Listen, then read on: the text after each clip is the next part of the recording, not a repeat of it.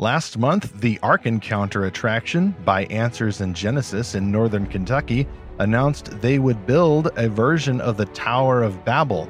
It won't, of course, be the real one, lest God confuse our human languages even more, but an exhibit. We are joined by Tim Chaffey, who is not only an expert in biblical apologetics and an author of fiction about the flood, but one of the architects who helped build the backstory of Ark Encounter.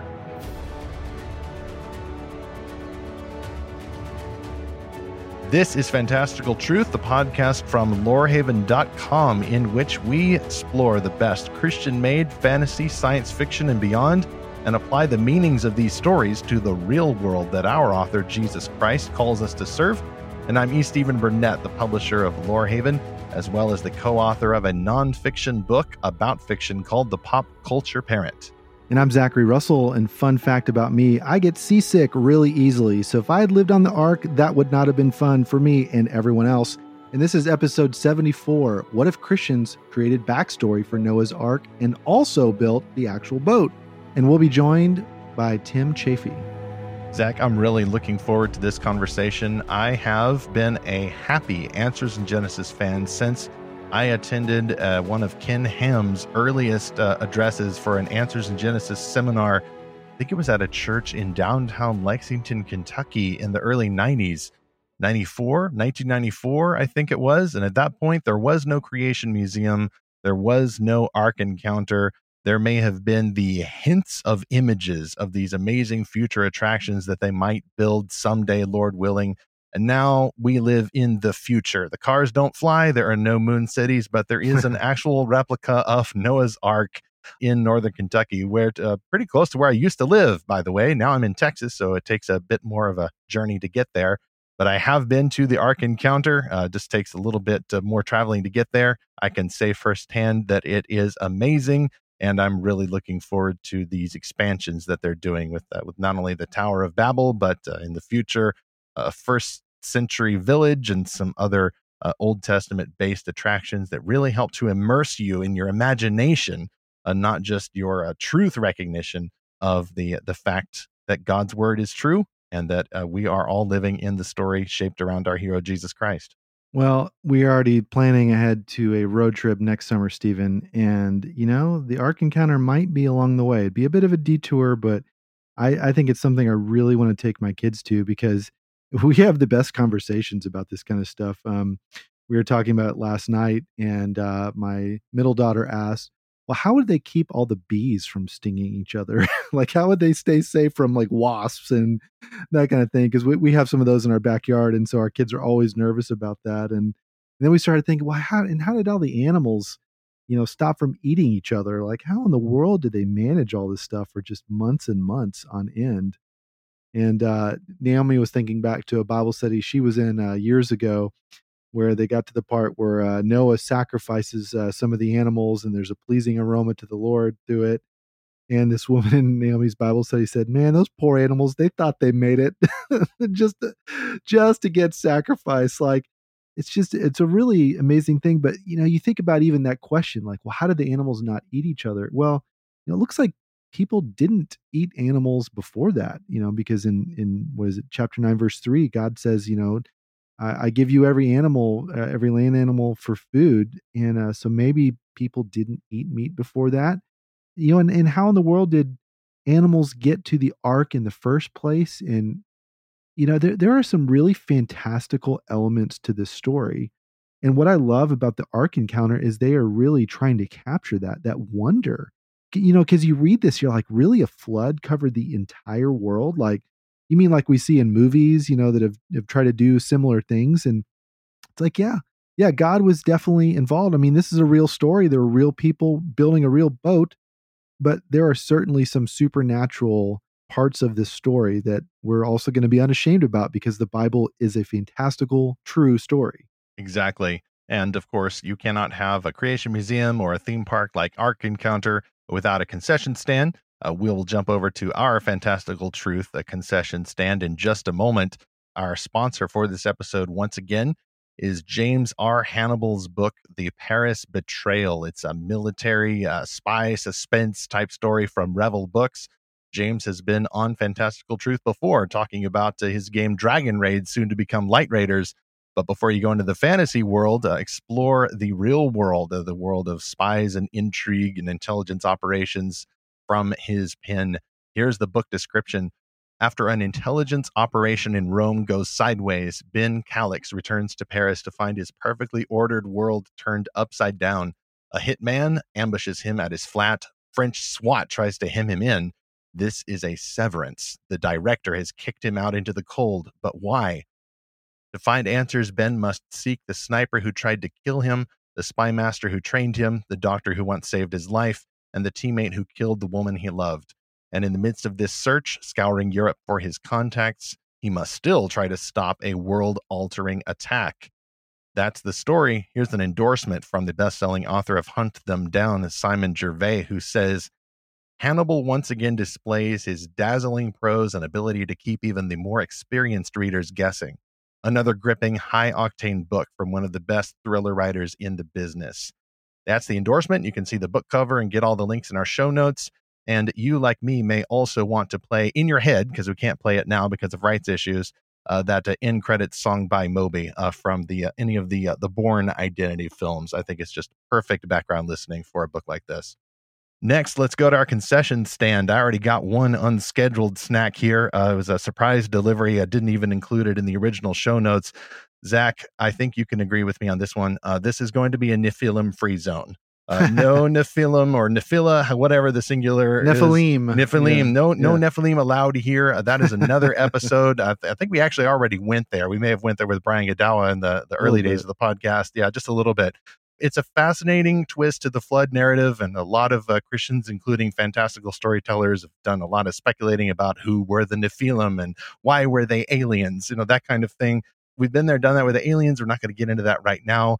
Personally, I get a little tired of the Nephilim distraction. I think that it distracts from some of the very human evils that were the reason why God sent the flood. Any involvement from extra powerful warriors or antecedents of the giants or whomever, they're a mention in Genesis 6. The emphasis there is that God sent a flood to punish humans for their evil.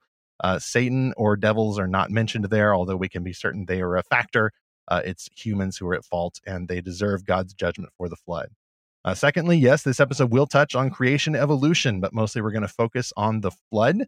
That creation apologetics full-on episode is to be done in the future. Third, we will assume a global flood here. Speaking personally, from my vantage, this is just plain how you Bible. You are meant to read through Genesis 6 through 9. You're meant to get the idea that the flood is global. Sin is a global problem. God destroyed the whole world with the flood. Any of the special pleadings I've seen about how, well, maybe it was just regional, don't account for the fact that God brought all the animals to the ark. You could have just evacuated them elsewhere along with the people. The flood covered the mountaintops. You can't do that with a local flood. We don't get into that in our conversation, but you can get into that with any of the links we include in the show notes. Fourth, if you disbelieve that the flood was global, cool, that's fine. Good for you. You can still be a Christian. We're not going to throw you out. Any feeling you get by feeling like you're a lesser class of Christian or something, that does not come from us. I think Christians can explore these issues in good faith. Fifth, though, you may get bad vibes from even hearing the name Answers in Genesis or picturing the idea of the Ark encounter.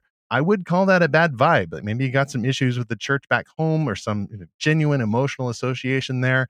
I don't think, however, that's the same as a rational objection to creationism or creation science or apologetics. Let's maybe try to put aside the feelings or talk about them openly rather than exchange the feelings for the apologetics discussion. Well, and Stephen, I think what a lot of people get caught up in is this a tier 1 issue? Is this a core central Christian truth? Is this a gospel issue? I say it's a tier 1.5. I would put tier 1.5, 1.6. It's not a salvific issue, but I do believe the Answers in Genesis points that if you are to be consistent, a reader of God's word, then reading Genesis 1 or reading Genesis 1 through 11, be mindful of the genre, be mindful of what the capital A author intends to communicate here. I would start from scripture and only then try to bring in what the scientists are saying. Faithfulness to God's word matters to us. It ought to matter when we read the scripture. And then we take any of the common grace, any of the wisdom from scientists or their theories, into account, but subject those to God's word. Let's keep a fair mind on these issues. Like I said, healthy Christians can explore these in good faith. Mm-hmm.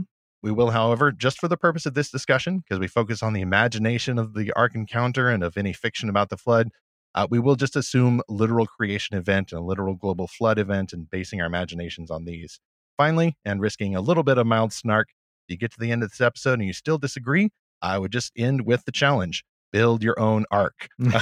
Somehow the creation scientists, those crazy creationists, and I'm one of them, they managed to build not only the Creation Museum, a top-tier tourist attraction about apologetics and immersing you in the world of the gospel narrative, but then they also went and then down the highway a bit, they built a fully functioning, freestanding giant wood structure, Noah's Ark, and then they're building more around that and doing a good job with it. I don't think even the theistic evolutionists or Christians with different ideas of origins, I haven't seen them build an ark. And even if they did, I think they'd have to build a tiny one that would survive only a local flood with a giraffe sticking its head out the ceiling. Boo.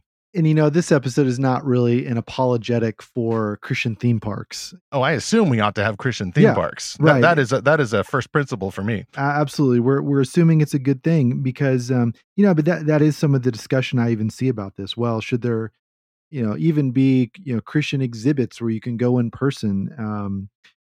To which I would just say, look, what is a theme park but a story? And we've already covered this in episode 50. Like, should Christians have fiction? Is fiction something that God wants us to have or not? I think is really the more fundamental question. So yeah, we're going to assume yes, we should. We should use physical things to talk about deeper spiritual realities. Like, there's nothing wrong at all with that. So we are going to just kind of celebrate this Ark Encounter. You've been there, Stephen, so I'm going to rely more on your experience there. But it is definitely something I want to visit in my lifetime.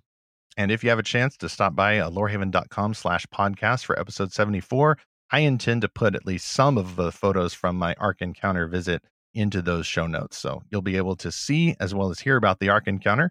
And Tim Chaffee's arriving in just a moment to help give us a behind-the-scenes look at the biblically shaped imagination behind this attraction. Tim Chaffee has just disembarked the boat. He is the content manager for the attractions division of Answers in Genesis. An apologist with a passion for training young people, he speaks regularly at the Creation Museum, camps, schools, and churches, and he has authored numerous nonfiction and fiction books, including the Remnant Trilogy and the Truth Chronicles. Tim also wrote an article for one of the first issues of Lorehaven about Ark legends, about flood legends around the world. Tim, great to have you on Fantastical Truth. It's great to be with you. Thanks, Stephen. Welcome, Tim. Tim, how did you discover biblical faith and fantastic imagination, including but not limited to your defense of six-day creation and a global flood? Oh, good question. So how did I discover biblical faith? I've always been a believer. I was raised in a Christian home, and from the very first things I can remember, I remember believing the gospel. I don't, people say, well, Tim, when were you saved? I don't know, because I don't know when I was lost. Sometimes that doesn't sound as great of a testimony as the person who's had a horrible life and was doing all sorts of sinful things, and then suddenly, God saved them. But I'm thankful for it. I'm grateful for the godly upbringing that I had, and I thank my parents for that. Yeah, so as far as fantastic imagination goes, I think my introduction to that probably was, like a lot of Christians close to my age, it was Frank Peretti. I remember my sister picking it up at the Christian bookstore, my older sister, and then she had to go into the store for a while, and I was just sitting in the car, and I grabbed This Present Darkness and started reading. Maybe got through the first 2 chapters, and I was hooked, and then she came back, and of course she was going to read it first, and I couldn't get my hands on it until she was done. But just the concept of being able to teach biblical truth through fiction. Another big one for me, and I know sometimes people laugh at it, is Left Behind. I was working at a Christian bookstore in the mid-'90s, and Left Behind and Tribulation Force were number 1 and 2, and I had never read them, and I thought, well, they're the top-selling books for months and maybe even years now. What are these things? And so I read the first one, and I thought, does the Bible really even teach something like this? And so that is what really got me into studying Scripture on a much deeper basis, was the Left Behind books. And 25 years later, I'm added several degrees to my name, schooling, written about 24 books, and I speak to maybe hundreds and hundreds of people every single week at the Creation Museum at the Ark Encounter, and I I get to write the signage that people read when they go through those places. So there's like 1 million people a year at the Ark that they come across the things that I wrote, and I never would have dreamed that that's what God had in store for me. And a lot of that can be traced back to Left Behind and This Present Darkness. That's awesome. That is fascinating. When I was discovering Answers in Genesis in the mid 90s, I was at the same time discovering the Left Behind series. So kind of got that same leveling up interest in scripture because of both of those. One organization emphasizing human origins, and the other a fictional book series based on a view of Christian prophecy emphasizing the end times. Yeah, and that's really what it was for me too. It was I started studying prophecy maybe for about 2 or 3 years, and then I heard this Australian guy talking about dinosaurs on the way home from playing basketball one night, and I always loved dinosaurs. I always liked the Australian accent. I thought I got to listen to this, and of course, it turns out to be my boss, Ken Ham, and I ordered everything I could get my hands on, and really started studying, end times and then creation, and I knew God's word was true from the beginning to the end. Well, it's a good thing we're keeping this separate instead of trying to bring dinosaurs into the future, because that could have some interesting implications. But only Jesus can do that when he resurrects the dinosaurs. There's no problem with the science there. The master of creation has entered the chat. Here's hoping with the new heaven, the new earth, we get to see T-Rex. Yeah. Actually, I remember it was a book by Ken Ham. It was Eyes for Adam, where they had the page at the end showing the restoration of creation. And the little dodo character was winking to the audience saying, I wonder if there will be dodo birds on the new earth. Seed planted. I mean, I later got more detailed studies of the resurrection, the new heavens and new earth. There is every biblical reason to suppose that all of those extinct creatures will be restored. And that's just one of the little benefits I got, studying both human origins and then speculating about the end times. It's one of those little truths you get that adds zest to life and a little bit of glory to God there. Yeah, I hope so. When Peter speaks of the restoration of all things, it seems like all things probably means that. Yeah. And I take that literally. Well, we're going through Genesis right now with our kids, and we're reading, just straight through Genesis and then reading some articles that go along with it. And this study Bible I have makes the point that God loves the animals. And that was just such a simple point. But I thought that is so profound that the animals on the earth aren't an accident. There's something that God was really happy to make in it, that he loves them. The natural joy and wonder that my kids have just learning about animals, like that is such a reflection of God's heart. And it's easy to sort of like get lost in other ideas about animals, but that is just so central to his heart, that he loves all of the life that he created here. Yeah, I agree. And you can tell a lot about a person by the way that they treat their animal. I mean, I think the Proverbs talks about that. Yeah. Mm-hmm. And, God has called us to be stewards of what he's given us. And so we should be treating them well. I mean, I enjoy eating certain animals. I enjoy that a lot. And so I like Genesis 9:3, but certainly we shouldn't be mistreating them or abusing them, but using them for God-given purposes. Well, that goes back to the Noah narrative, does it not? Because I think careful biblical theologians will note the purpose why God chose to preserve every land-dwelling creature on the ark.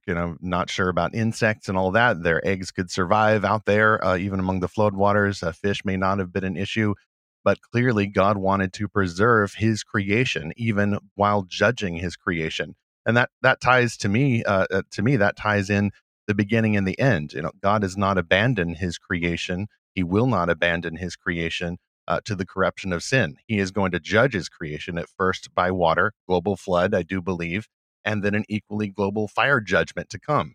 Either way, the purpose is to wipe the earth of sin and bring about a restoration. The prototype being the flood that Noah and his family and all the animals were able to survive, and then the final version being that judgment by fire.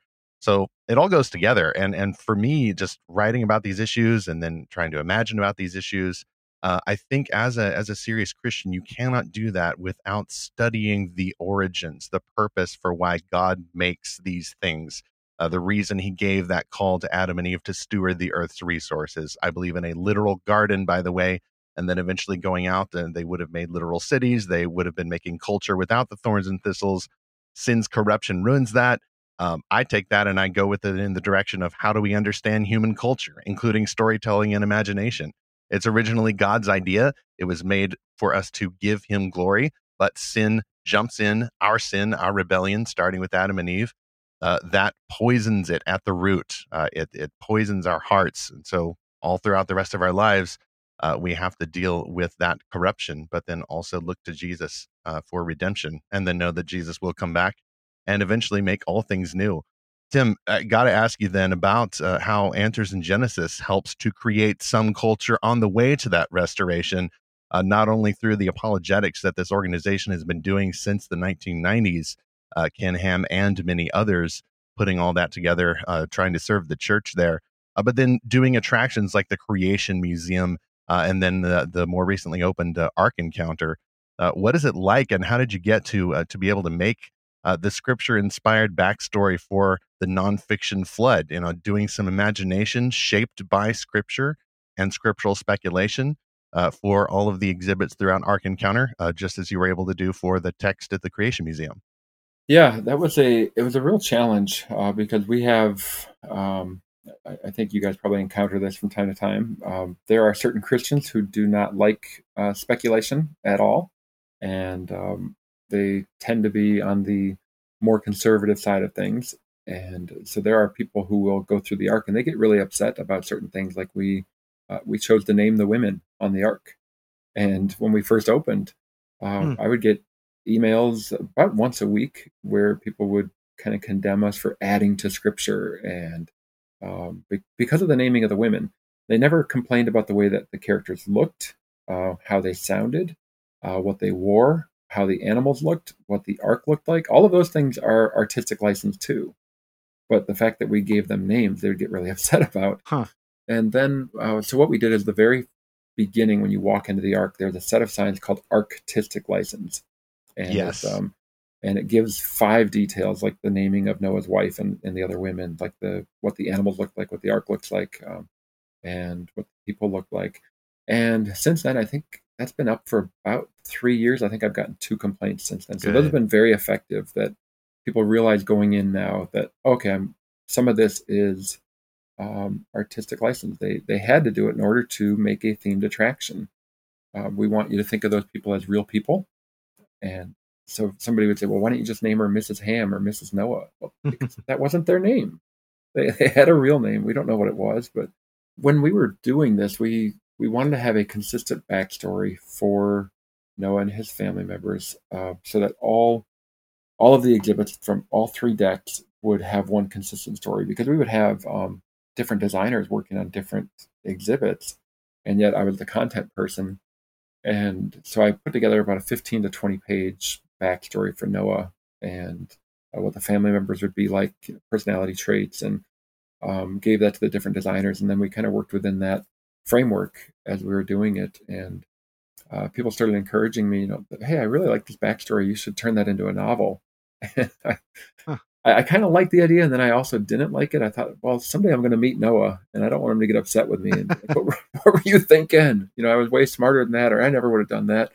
And there's still always that hesitation on my part, because I don't want people to think I'm trying to add to scripture. And I thought, if there's a way I can help people be able to distinguish between what's scripture and what is fiction, then I'll do it. And so I did that in a couple of ways in the novels, the Remnant Trilogy, which is kind of like the official backstory for Noah and his family at the Ark Encounter. One thing we did is we included like about 30 pages of nonfiction at the end of each book, dealing with questions people have about the flood, about the Ark, about the pre-flood world, about Noah. And what I wanted to do is, there's a lot of popular level ideas about Noah that don't come right from scripture. And so we would intentionally break those right away And so a lot of people have give heard me an example, one of those. yeah. So a lot of times people have heard things like, "Oh, it never rained before the flood," and there's a couple of arguments that you can make for that. You know, And Genesis the mist 2:5. went up from the garden, and that was Yeah, how the earth got irrigated. But there's never a universal negative. There's very little space in those first few chapters of Genesis to say such a thing about the pre-flood climatology. exactly. And all it's really doing is saying it hadn't rained up until day 6 when God made man. Now, can you extrapolate for the next 1,600 plus years? Or, well, some people think you can. I don't think that you really should. But so one of the things we did is, I think at the 4th chapter, as they're walking to town, a rainstorm the night before had wiped out part of the road, and they had to redo it. And so right away, people would be thinking, "Wait, why did they have it rain? Because I thought it never rained before." And so that's one of the questions in the back of the book that can help them dive into Scripture a little more and pay closer attention to it. And so there were a lot of little things we did like that to try to break those stereotypes that aren't based right on Scripture itself, but maybe are based on deductions people make that sometimes reasonable, sometimes not so reasonable. Yeah, well, I love that emphasis that you are using imagination to try to push people towards biblical fidelity, not away from it. And I know exactly what you mean, that a lot of people get kind of squirrely when you start imagining, what else could have happened, or trying to fill in the gaps, and people worry that this is going to take me away from a literal and true reading of the Bible, because we've all seen artistic license gone wrong. The famous example I always use is when I was a college student, I was watching this TV special called Jesus 2000. And funny enough, I was actually watching it with a Muslim student. And we got to the scene where Jesus meets John the Baptist. And first of all, it's like they didn't even know each other, which I'm like, okay, that's not true. Is that the one where John says, "If you repent of your sins"? Yes. I remember that. That was that was the moment. Well, that's all kinds of heresy there. Yeah. Yeah. He says, "John, would you baptize me?" And John says, "If you repent of your sins." Oh, and Jesus says, "Okay, he just I will." lost the plot. Yeah. My goodness. And the funniest part was my Muslim friend that was watching with me. He just stood up and was like, "Wait a minute, Jesus never sinned." And I'm like, "Oh, you are double heresy there. Yeah. Heresy in 2 religions. That's right. Incredible." Yeah. I was like, wow. So I was like, so the Quran tells you that? He's like, "Oh yeah, the Quran says Jesus was sinless." I'm like, well, boy, they're just making everyone mad with this show here. So was that Christian Bale playing Jesus in that one, or was he in the Mary one? Christian Bale played Moses in the Bad Moses movie. That too. Okay. But I think he played Jesus. It was either in that Jesus 2000 or there was a short or mini series about Mary right around the same time. But he played Jesus. In Interesting. Yeah. So obviously they're using artistic license in an unbiblical way, or at least that would lead you away from biblical truth. Noah would be another good example. Yeah. So how did you guys deal with that when that came out? Well, we're referring to the Darren Aronofsky film 2014, yes, Noah. 2014. We actually reviewed it at the Speculative Faith website that preceded Lorehaven. Our review chief, before he was the review chief, Austin Gunderson, he reviewed it. He actually liked it, and Austin's a solid biblical guy, believes in creation and all that. His reason for liking it, at least on its own terms, was this is an else world. This never happened. It's not even based on the biblical version. Like this is a completely alternate universe, where Superman is evil and Spock has a goatee, and then rock monsters defended the Ark from the rampaging hordes of heathens, and then they had a stowaway who ate a snake and all kinds of other weirdness. So yeah, Christians have definitely had some issues on that. And I'm sure y'all at Answers in Genesis had plenty to say about that as well. We did, yeah. I remember it was going to be Ken Ham and I we're going to go watch it the night before, and then we were going to do like a live webcast. Well, that turned into like 17 of us who went there the night that wow. it opened the night before. Opening. To have joined that group. Wow. And I remember telling Ken right before the show started, I said, "Hey Ken, tomorrow when we go on, we should both say something that we liked about the film, because too many people view us as just like crotchety people, you just want to complain and grumble about everything." And as soon as the film finished, he walked over to me and I said, "Yeah, scratch that," because there's not enough there to like. It was a global flood. It was a global flood. There we go. The one thing I liked from a storytelling perspective, I liked how the animals were guided to the ark. Like they planted the seed and this little river kind of stretched around the globe, and it kind of guided the animals there. I don't think that's what really happened, but from a storytelling perspective, that was kind of cool. That was about it. My biggest problem is the morality. So God and Noah are evil in the movie. Oh wow. The fallen angels are the good guys, and it's all about almost like eco-terrorism to the extreme. It's all about Noah wants to wipe out. He wants the creator to wipe out everything, and then all the people should die too. And then it's just the animals living on the earth, and it's not even close to the biblical narrative. We were the virus all along. Yeah, And that is basically the theme. I saw it, actually, my wife and I saw it in theaters out of curiosity, if for no other reason. I appreciated the effects. I appreciated, obviously, some of the very minor themes in there. If you have God destroying the earth because, oh no, they're eating the animals and they're destroying the environment, like, well, that's like part of the story, but that's the call to stewardship gone awry, which is the fruit of a worse root, which is sin, which is rebellion against God, which leads to the abuse of stewardship. The main problem is not the abuse of stewardship. I think, yeah, that's what you would call a bad biblical fiction. It's not being shaped by what Scripture tells us, reading the Bible on its author's own terms and according to the limits of the genre. That's raiding the Bible for spare parts to plug into your story, which I think is an approach different from what y'all are doing at Ark Encounter, as well as I would say, like, the makers of the Chosen TV series or some of the better biblical films, Bible-based films that still have artistic license, even when they contradict the Scripture in minor ways. Yeah, and I think in the case of Noah, I think it was intentionally inverting the morality. I don't think that was by accident. It's just a reminder that we need to be discerning. So maybe we can put it in the show notes if I remember to send it to you. But I ended up writing about a 4,000 word review on that movie overnight and then early into the morning. And we had to get it up there right away. I think I remember reading that. Yeah. Yeah, because everybody was talking about it. Yep. And I had a friend who flew out to, I think it was a Paramount that made that. He was flown out there and reviewed it, and he liked it too. But he got to be in there with the filmmakers, and they explained, why they did what they did, and then they watched it.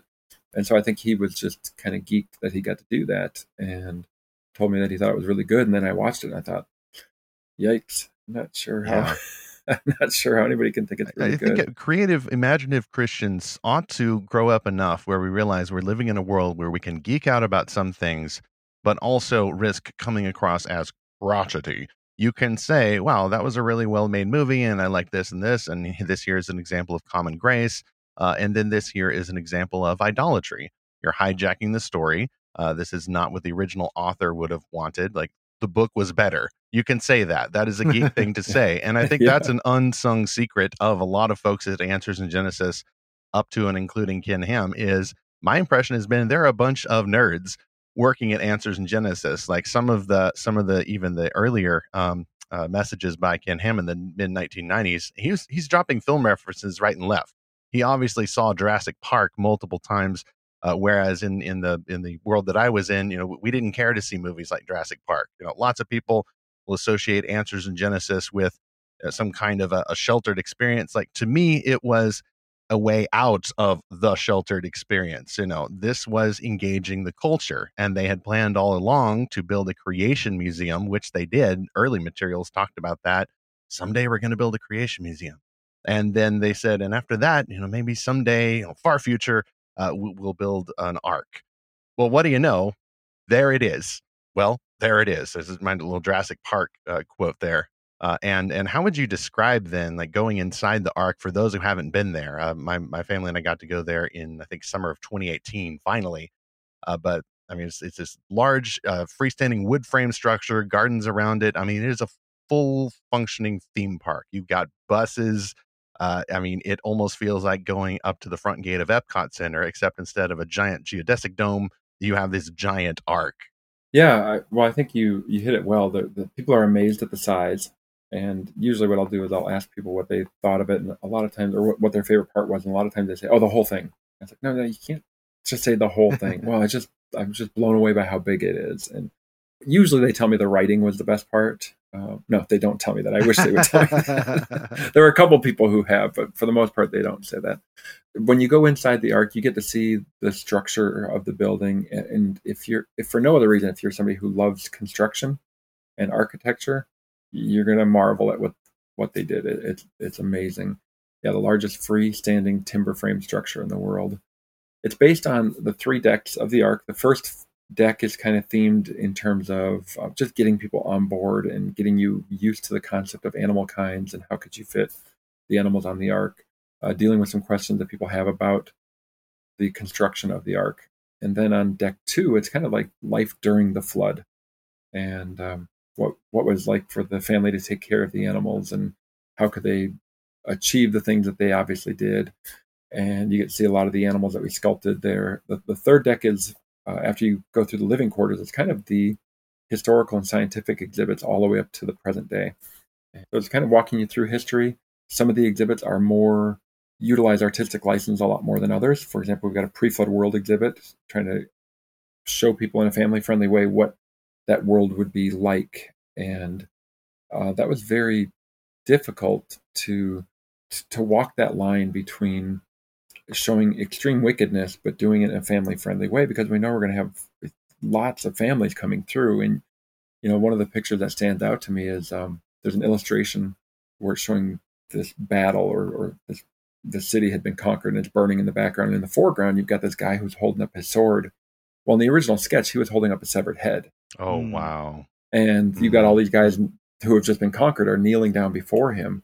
And I said, guys, you can't do that. And all of the artists that I work with, incredible artists, the people who make all these things, they're very, very talented. And they kept pushing back and saying, no, it's realistic. I was like, I know it's realistic. I know that kind of stuff happened, but you can't show that because it's a family-friendly attraction. And you don't have to show it in order to get the point across. You see the guy standing there with a sword, and the guys are kneeling down, baring their necks. Every adult knows what's going to happen. Yeah. You don't have to show it. After about, I don't know, maybe 45 minutes of discussion back and forth, I realized none of those guys have kids. There you go. And yeah. so we were able to get that toned down a little bit. And, one of the dioramas, we show child sacrifice, but you don't have to see the knife going into the child. You can see the women bringing their child up to this altar and then leaving without the child. Yeah. And parents will know what's happening. And in the side of that structure, you have these rooms where there's women who are, it's depicting temple prostitution without showing it. You don't have to pull the curtain back so people know what it is. Adults will know what's going on there. Kids will just say, hey, there's people talking there. And if the adults want to explain it, they can. In that exhibit, there's certain things that some people think, oh, you went too far. Or other people say, no, you should have pushed it a lot further. And you can't please everybody. Some people want us to put a warning on there that there's graphic descriptions of violence. And, we've gone back and forth on that. At this point, we haven't done it. If you read the Bible, there's some pretty graphic descriptions of violence. Read the end of Judges. That's a disgusting. Yeah, it's pretty R-rated. Yeah, Judges 19 may be the low point for grim, dark reality in a land with no king and everyone did as they pleased. Yeah, exactly. In effect, you're using imagination to answer a question that everyone comes there with. Like, you said how people come there asking the question, well, how did they fit all these animals, or how did they take care of those animals? But I think really the bigger question everyone's asking is, why did God tell Noah to build an ark? And really the question is, why did he send a flood? We have these jokes like, oh, what happens in Vegas stays in Vegas. And we all kind of know what that means. And we all sort of laugh it away. But, the world pre-flood, from everything I understand, is probably a lot worse than anything in Vegas. And there was just no guardrails to anything that was going on. The law had not been given yet. And so everyone just did whatever they wanted. And that's kind of a scary thing almost to even imagine, because we are used to those guardrails. And yet you guys are walking that fine line to help people imagine that, to help people say, man, I'm really glad there was a flood. Because we read the story and we think, oh, it's so great that God saved all the animals. But then you're like, what about all those other people? Because the other movie I keep thinking of is 2012. Oh yeah. Where spoiler alert, there's a global flood, and then they build all these boats. It's a bunch of innocent people who die in that case for entertainment. Yes. Yeah, and then they try to save all the laborers that are actually building the boats. They're like, wait, why are we leaving all these people behind? And so it's all about saving as many people as possible. Whereas the flood narrative is like the inverse of that. So you have to think, well, why did God want to do that? And that's really the question everyone has. Why is there judgment? Why does there have to be punishment for sin? That's not something that we, in our Western, just the overall agenda of tolerance and whatnot, we think, well, that seems a little extreme, doesn't it? So I think the way that you're helping people imagine sort of helps them come to their own answer for that. Yeah, and that was one of the tricks of that exhibit as well, because if we toned it down too much, people wonder, well, why would God judge them? If it doesn't look that bad, why would God send the flood? And so it has to look violent enough or wicked enough for people to understand, yeah, that these people deserve God's judgment, which of course, as Christians, we know we all deserve God's judgment because we've rebelled against him. But the average person going through who doesn't understand that concept, they have to understand this is a very wicked society. I mean, when God tells Noah, I've seen that you alone are righteous before me in this generation, is he the only believing person? I don't think so necessarily, but he's the only one whose family is going to go on board the ark. And I had the day that we opened, July 7th, 2016, we had about, I don't know, 70, 80, 90 protesters at the ark site. Hmm. And I went down there. I had a friend who invited me there, and he said, hey, Tim, since you wrote the signs, maybe you can answer questions if they've got any. And so we engaged in conversations for about 3 hours, and then I actually got to give a tour to 21 of these atheist and agnostic protesters through the ark on opening day, which was awesome. I loved it. But while we were out at the protest site, one guy kept saying, well, why would God send a flood? Why would he wipe everything out? And he's the type of person that just wanted to attack. He didn't want an answer. Mm-hmm. And I said, well, I can think of a couple of reasons why a flood. And he's like, well, why wouldn't he just cause them to, when they in their sleep, he could just kill them there. They don't even know. They don't have to undergo the terror of drowning and, of course, trying to make God seem as bad as possible. And from an emotional perspective, I can see why that would be effective at persuading somebody. But if you think about the flood, there's a few reasons why that makes more sense. One, if you're awake during it, if you see these floodwaters coming, that gives you an opportunity to cry out to God. That is true. Wow. And you have this last chance, like, hey, I'm about to die. Let me call on my Creator for forgiveness. And they didn't know the gospel message in terms of, the Son of God is going to die on the cross and rise from the dead, but they could still cry out to their Maker. And who knows if anybody did during those last moments? I don't know. So that's one reason. Another reason, it leaves a record. When we look at the world around us today, and we see all of those layers in the Grand Canyon, in which we find all over the globe, actually, the same layer that you find in the Grand Canyon, you find in northern Wisconsin, that you find in Israel, that you find in Africa, meaning this was a worldwide event, and this layer was laid down at the same time. But it leaves a record. It's a reminder that God judges sin, and you see all these fossils, which are dead things, in those rock layers, and it's a reminder that God judges sin. He did it before. He's going to do it again. Yeah, so trying to portray that in as real a way as possible and helping people understand this is real history, because I think a lot of times when we think about biblical events, people have this mindset that it's like Greek mythology. It's like something. It's just it's just this religious belief. No, Noah was a real person walking on the earth, and he went through a real flood. Jesus Christ was a real person who walked around first century Israel and then actually died on a cross and actually rose from the dead. I mean, those things really happened. You almost said billions of dead things buried in rock layers laid down by water all over the earth. True AIG fans know it's a Kinham catchphrase from the early days. I sympathize regarding the representing acts of violence and the consequences of sin. I mean, I sympathize with both sides there. I can understand the need to protect children from images and consequences of sin for which they're not yet ready. But as an adult going through the Creation Museum and then the Ark Encounter, it is an act of, like, I would say, simulated repentance going through and not only reading signs or, listening to a sermon about human sin and how it corrupts the earth apart from God's judgment or redemption.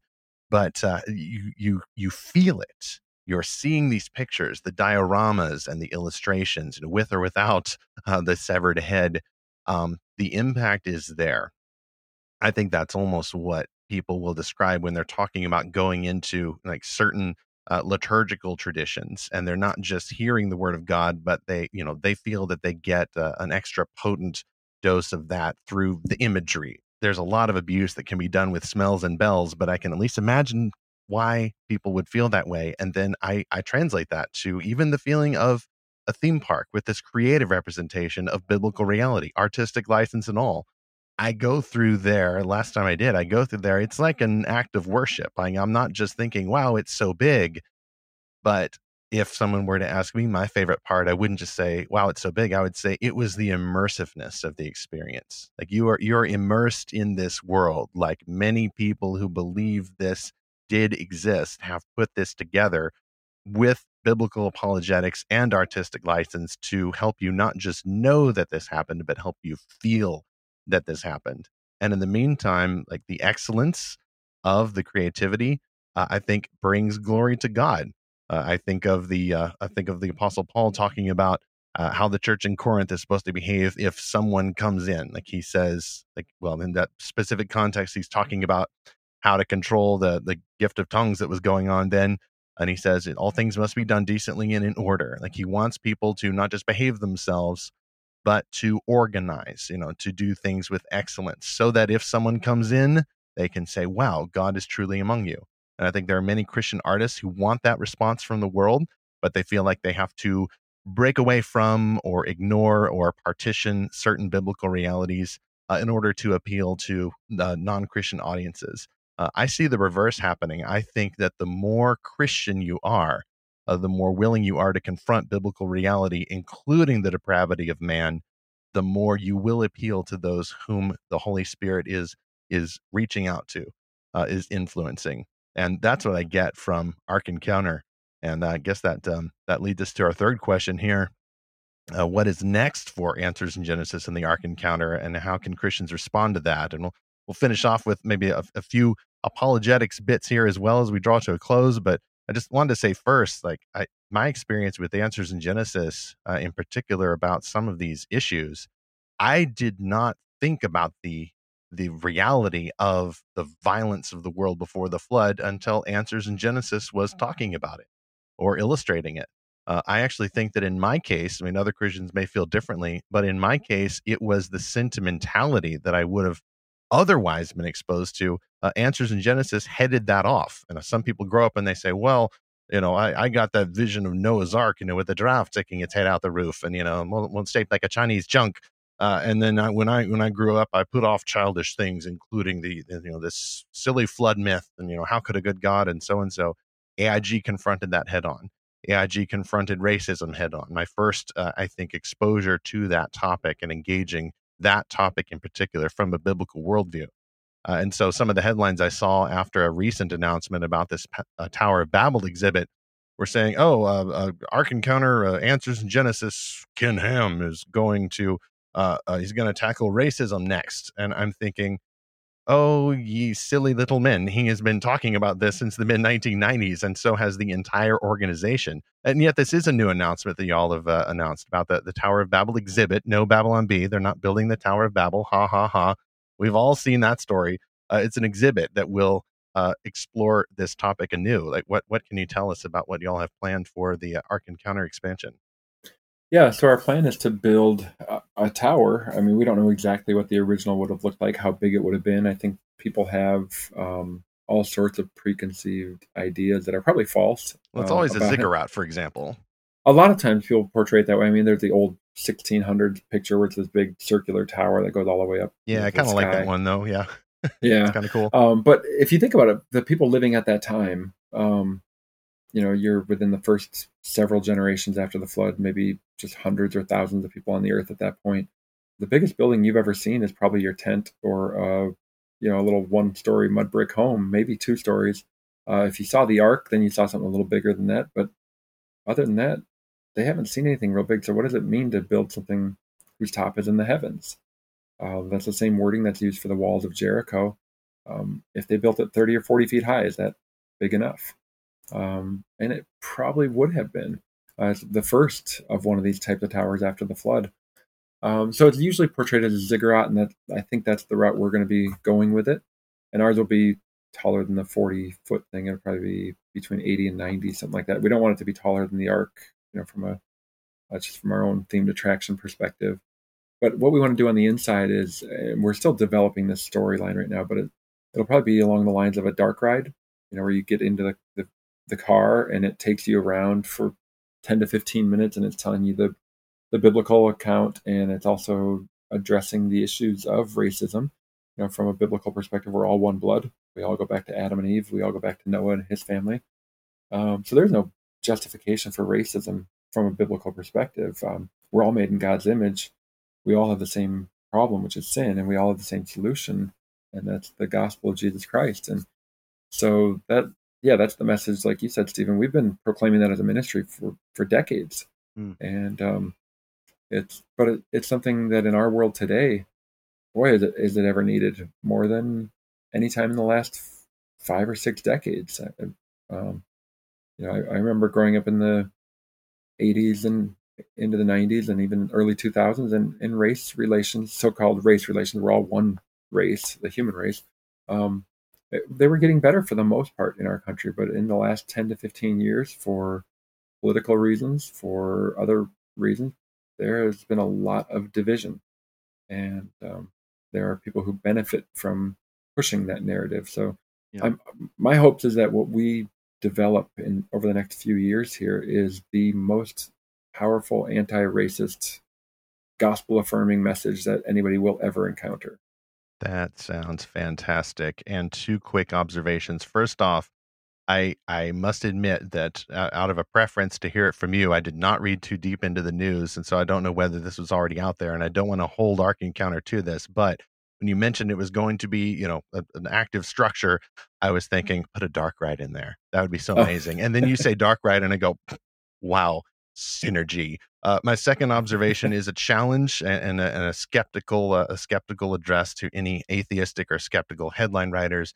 One of y'all had better come up with the phrase for a headline called Race Mountain, or else I will be sore disappointed. Yeah. Oh, that's funny. Maybe that's what we'll nickname it. When how a lot of films, they give it a fake name when they all get T-shirts. Oh yeah, so put it on the clip. Put it on the that's what we. Yeah. All of our construction guys need to be wearing stuff that say Race Mountain. Hashtag Race Mountain. That's great. Well, we talked earlier about how there's this unfortunate affiliation a lot of Christians have in their mind between artistic license and sort of deconstruction of faith. We see these movies, we read these books, and we're like, that is not what happened in the Bible. And if you use your imagination too much, I guess it takes you away from God's truth. And so we sort of develop this habit of seeing any imaginative storytelling as dangerous. What I would love to hear is how the artistic license that you guys have taken, how have you seen that construct people's faith, or maybe even reconstruct people's faith? Can you think of a story where someone who's gone through the Ark Encounter has said, wow, this really makes me want to go back to my Bible or get in my Bible more, or maybe I should consider reading the Bible now? Like, how has that helped build or rebuild someone's faith?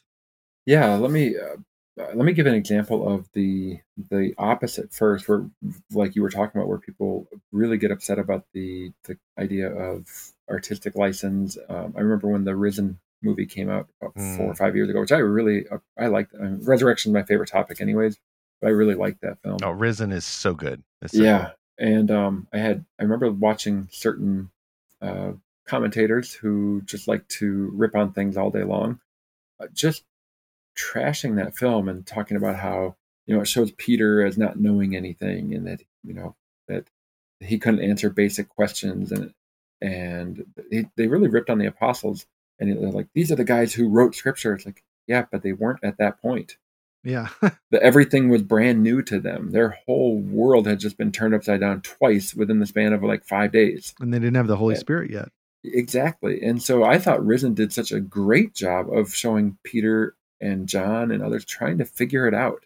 Like, what does this mean? What impact is this going to have on us going forward? And we don't think about it that way because we just think of them as authors of scripture. We think of them from 2,000 years of history, looking back and what they became. We don't imagine what it was like for them in that time. And it was similar for me when I was writing the Noah series, the Remnant trilogy. What could Noah know, and when could he know it? Is anything in Genesis 1-6 fair game that he could have known those things? Or is it just, are those traditions that are passed on to him? And so he's got to decide, do I believe these things or not? Because they're not inscripturated yet. They're just it's just part of that history, and does some of that become mythology for him? Did his great grandfather Enoch, did he actually disappear? Did God really take him, or did something happen to him? Did he run away? Did he? Noah has to decide: do I believe these things? So that was fun to try to put yourself in his sandals, if you will, and figure out what it would have been like for him at that time, not having all of Scripture there for you, and what could you know about the Creator? I often think that he knew more than what we can know that he knew, but probably knew a lot less than what most Christians assume. Because I think most of us just assume, oh, he had everything. It's like, no, Scripture is progressively revealed. And so the gospel message wasn't there yet. Christ hadn't died yet. So then taking that and going back to what you had asked about examples at the Ark Encounter. Yeah, we've had people who have shared their testimony that of giving their life to the Lord while they were going through the Ark, which of course you get one of those and it makes it all worthwhile. And we've had multiple. And some of it is because for the first time, it feels real to them. And even though, and that's what Stephen was talking about, it's immersive, and you're in this ark, and it's the same size or roughly the same size as what Noah's would have been.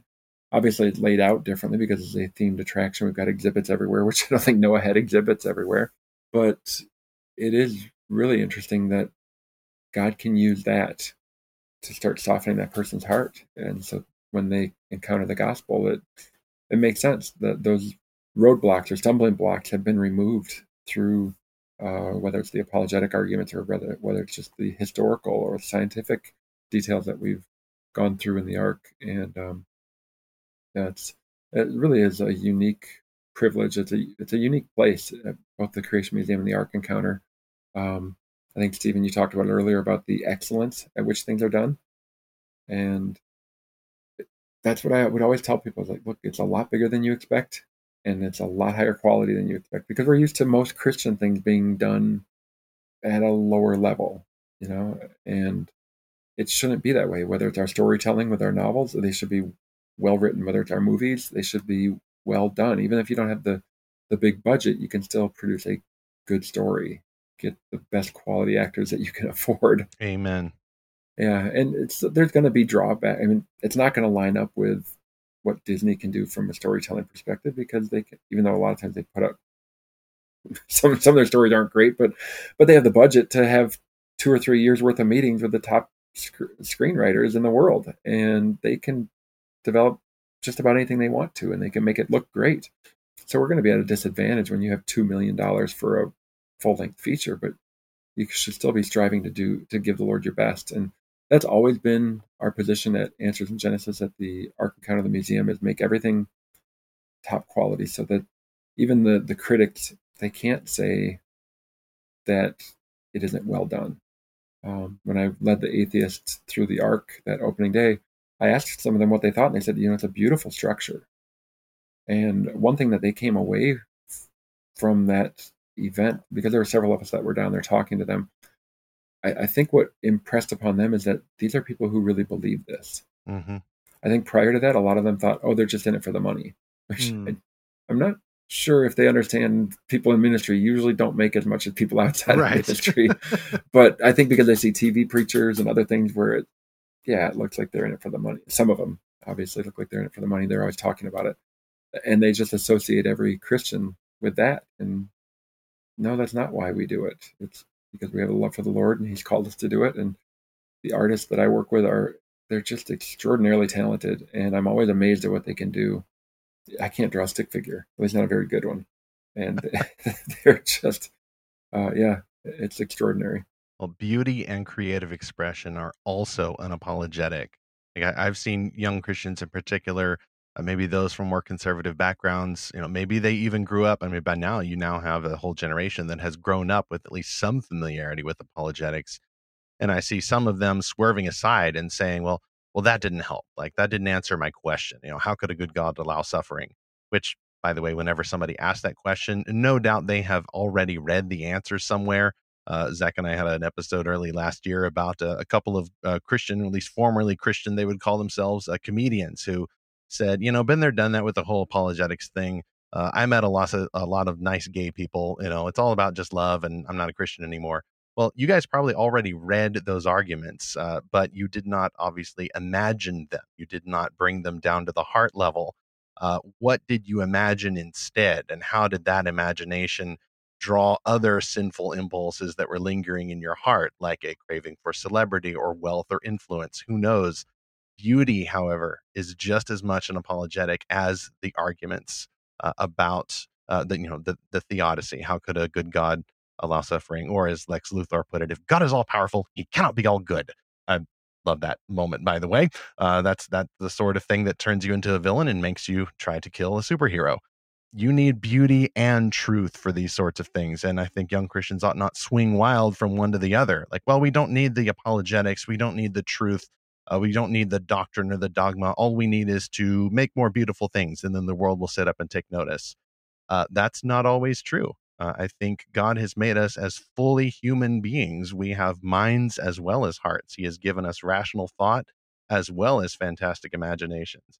We use both, first as acts of worship to glorify Him, and then second to help one another draw close to Him. Like I could see, like, imagine a world. I mean, obviously, we wouldn't be building an ark if there was a sinless world. But if Adam and Eve had never sinned, would we build gigantic, artistically excellent things like this purely as acts of worship to God? I believe we would, and I believe we will after King Jesus judges the world by fire, not water, next time and makes all things new. We're going to be making those beautiful things, and those beautiful things, just by virtue of their beauty, will shine God's glory back to Him. It's a happy bonus that we still get to do that now and then help people see the beauty of God, help people start to think about these things and have their imaginations shaped by God's word. And the immersion of Ark Encounter, like, that's an experience I'd urge anybody who can to get over there, take a tour of the boat, and then eventually take a ride or look at the exhibit or whatever y'all have planned for the Tower of Babel exhibit. And Tim, I meant to ask also, there's also a new auditorium out there, and there's some other enhancements going on at the Ark Encounter. I mean, it's going to be a full-fledged theme park before too long. Yeah, we've got a virtual reality experience called Truth Traveler, and it's like an 11-minute ride where you sit in the chair and put the headsets on. We're expanding the size of the zoo regularly. That's already twice as big as what it was when we first opened. We've got the Answer Center, which is a 2,500 seat auditorium, and right now they've got what they call 40 days and 40 nights of music at the Ark. So we've got a bunch of Southern gospel groups who are coming in every single day. I think 2 groups, and then usually a well-known speaker. We're going to be there every day, and that runs through September 10th. So there's a lot going on at the Ark, and yeah, the plan eventually is to build this Babel attraction, and we also want to continue on beyond that and really walk people through the entire Old Testament up until the time of Jesus, and create like a first century village, and really walk people through biblical history from beginning to the end. That's kind of our goal down at the Ark property. And then, of course, the Creation Museum is at a different site about 40 minutes away. And that focuses, that's a little more focused just on creation through the flood, but it still takes you through Scripture as well, and shares the gospel. Yeah, it sounds like AIG is creating the Christian Disney World there, and I love it, because I love how you said that when people go through the Ark Encounter, it helps them feel the reality of the story of Genesis. That they realize, oh, this isn't just a myth, like you said. This is something real that actually happened in history, and now I can sort of, wrap my 5 senses around it, and it's not just something I hear about or read about, but it's something I can see with my own eyes. And I love that you are helping reconstruct or even construct people's faith in the Word, and that you're pointing them towards God. And yeah, just way to go with all you guys are doing. Thanks. Yeah, I think we talked earlier in some of your episodes, you've talked about it, just how storytelling can be such a powerful mode or means of communicating truth. I know a lot of times when people try to justify that, they point to the parables in Scripture, and to some degree that works. If, we're doing it a little more directly in terms of, parables. Usually we're just like there's one main point you're supposed to get from this, and but he was telling a story in order to help it stick. And there's some people who respond really well to that. I've received a lot of responses from young people to the Truth Chronicle series. They may not be willing to pick up a nonfiction book that might be 300 pages or 500 pages of apologetics, but they might be willing to do a time travel adventure with dinosaurs and explosions and all that, where they're learning what it means to have what it means to have a biblical worldview and how to defend the faith. And a lot of those arguments, how can Noah fit the animals on the ark, all those things are woven through the storyline, not in a preachy way, but in just the way that the story is set up. It comes up. And so that's been a really fun way to present the truth. And I'm thrilled to be a part of it, and to be able to continue to do this at the Ark and everything else that we're doing, upgrading the museum and whatever is coming next at the Ark property with Babel and some of the other things we have planned.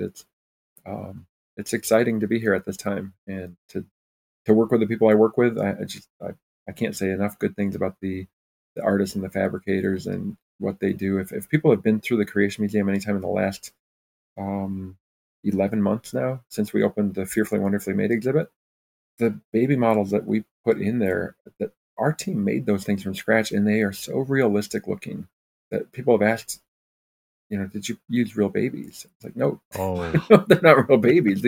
They made these things from silicone or from some whatever else. What the Body Worlds exhibit? Yeah, yeah, and I don't. It's just I'm always amazed at what they can do. I don't know if it's just because I'm so untalented when it comes to art. I am left-brained and almost completely left-brained. I have just a little bit of right brain with the creativity as far as storytelling, but other than that, no musical ability, no artistic ability.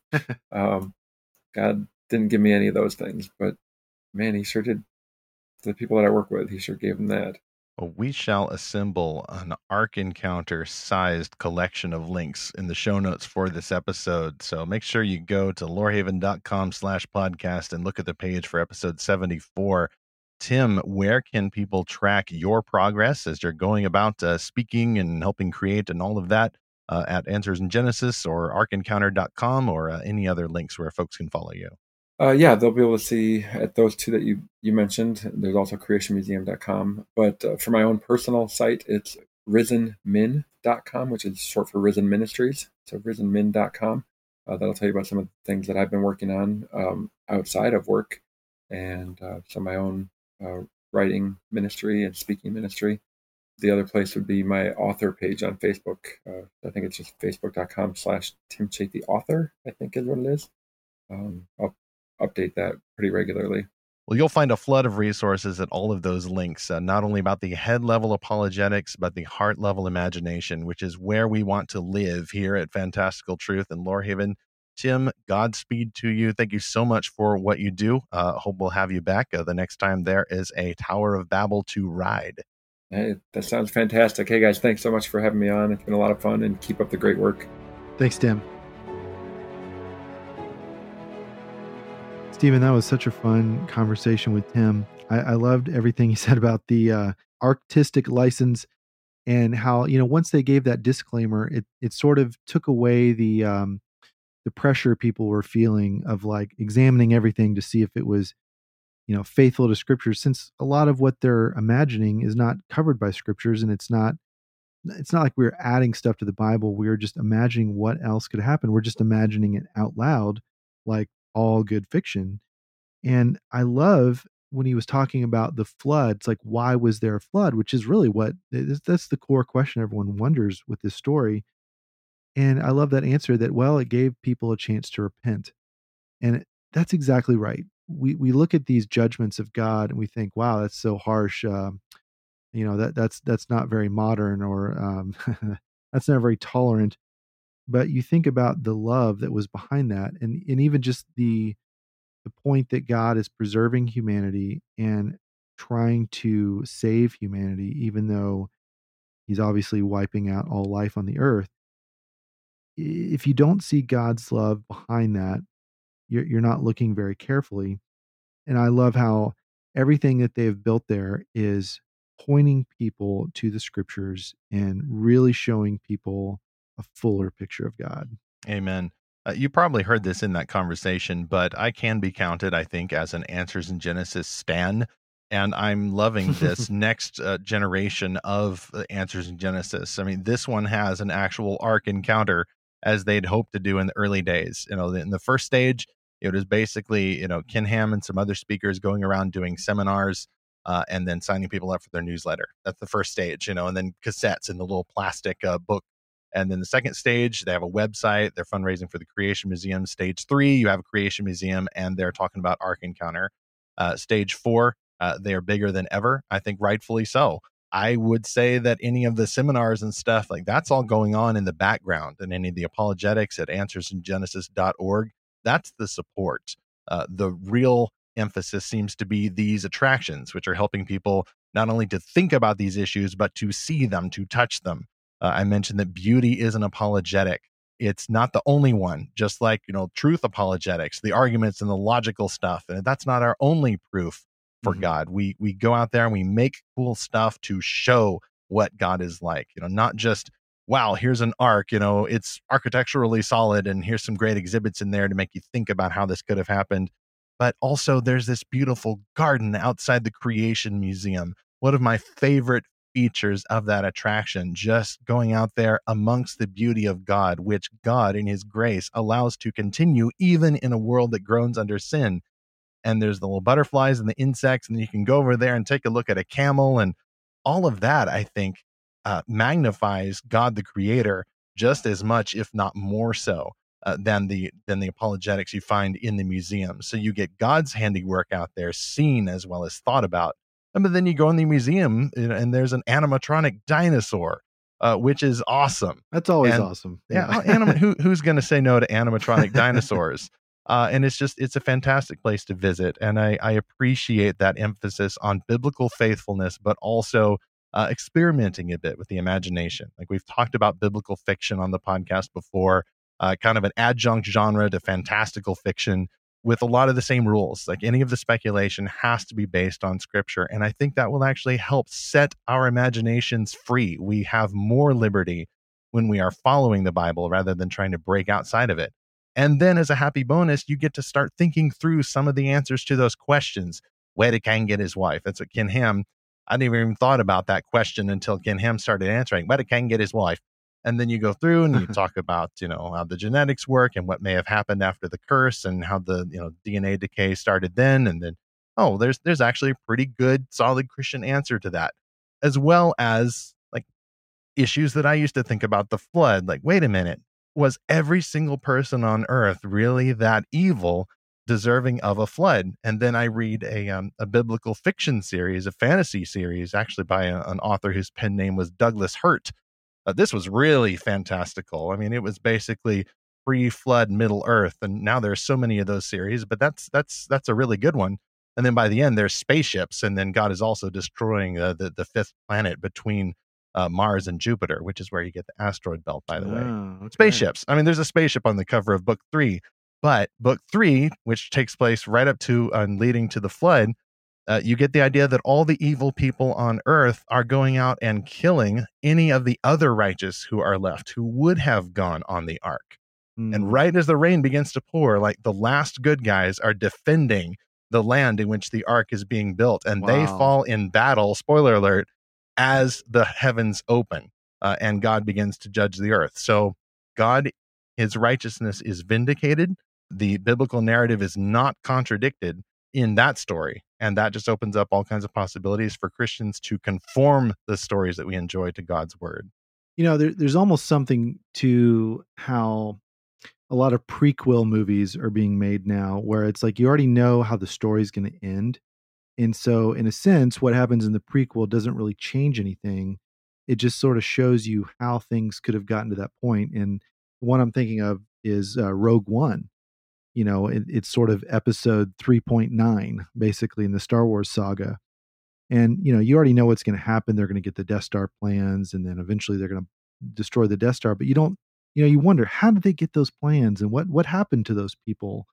It's probably one of my favorite Star Wars movies now. I rewatch it every now and then because I want to know more of the backstory. And I think that's what they've done such a good job of with the Ark Encounter, is they've created the backstory, the possible backstory, the imaginative backstory. of this world, of Noah's family. And I love that they even gave all of the other characters on the boat names. And why not? We're just imagining. We're not saying, oh, this is how it was, thus saith the Lord, and this should be in a new translation of the Bible. We are picturing in our mind who these people were. And hey, spoiler alert, we are going to get to meet these people in heaven one day. And that's an amazing thing. And we're going to get to hear the real story from them, which again, our faith is built on truth. It's built on reality. It's built on things that actually happen in history and things that will happen in the future. And man, I really do hope we get dinosaurs, Stephen, in the new Earth. That'd be awesome. I'm convinced we'll get dinosaurs. And thanks to Answers in Genesis, I even thought to ask the question. They planted so many seeds of biblically derived imagination in my head and in my heart. It's very likely that apart from their work, you and I would not be talking now, Zach. So I'm really looking forward to taking a ride on a Triceratops. As silly as it sounds to some people, why not? This is not contradicted by God's word and is actively encouraged, I think, by God's word for us to look forward to the restoration of creation, bigger and better than it was in the Garden of Eden and bigger and better than our imaginations of it can be now. So what are you looking forward to in the restored creation? And what do you think about this whole human origins debate? I'm sure lots of our listeners have heard many ideas about that from Answers in Genesis and others. And of course, what do you think about the fantastic imagination of the pre-flood world or the flood itself? Do reach out to us. You can email podcast@lorehaven.com or go to our show notes for this episode, lorehaven.com/podcast for episode 74. You can find the feedback form there. You can also contact us on the socials. Search Facebook for Lorehaven Mag. That's the same name on Instagram, Lorehaven Mag. Then on Twitter, just look for @Lorehaven. Give us a tag. Share us your thoughts. Next on Fantastical Truth, what if your father died and made you the emperor? But along with your normal emperor responsibilities, you also had to keep control of the sun. Then you learned the sun was fading and the gods might oppose your new marriage. That's the story of Lonnie Forbes's Mesoamerican flavor fantasy, The Seventh Son, last seen winning several 2021 Realm Awards at the Realm Makers Conference. And next week, Lonnie will rejoin Fantastical Truth to share this story. Meanwhile, whatever you think about Genesis or Noah's flood or any of the fantastic events that may have surrounded this flood, make sure you conform every imagination, every belief to the Word of God with respect for its divine author, Jesus Christ, as we continue to seek and find His fantastical truth.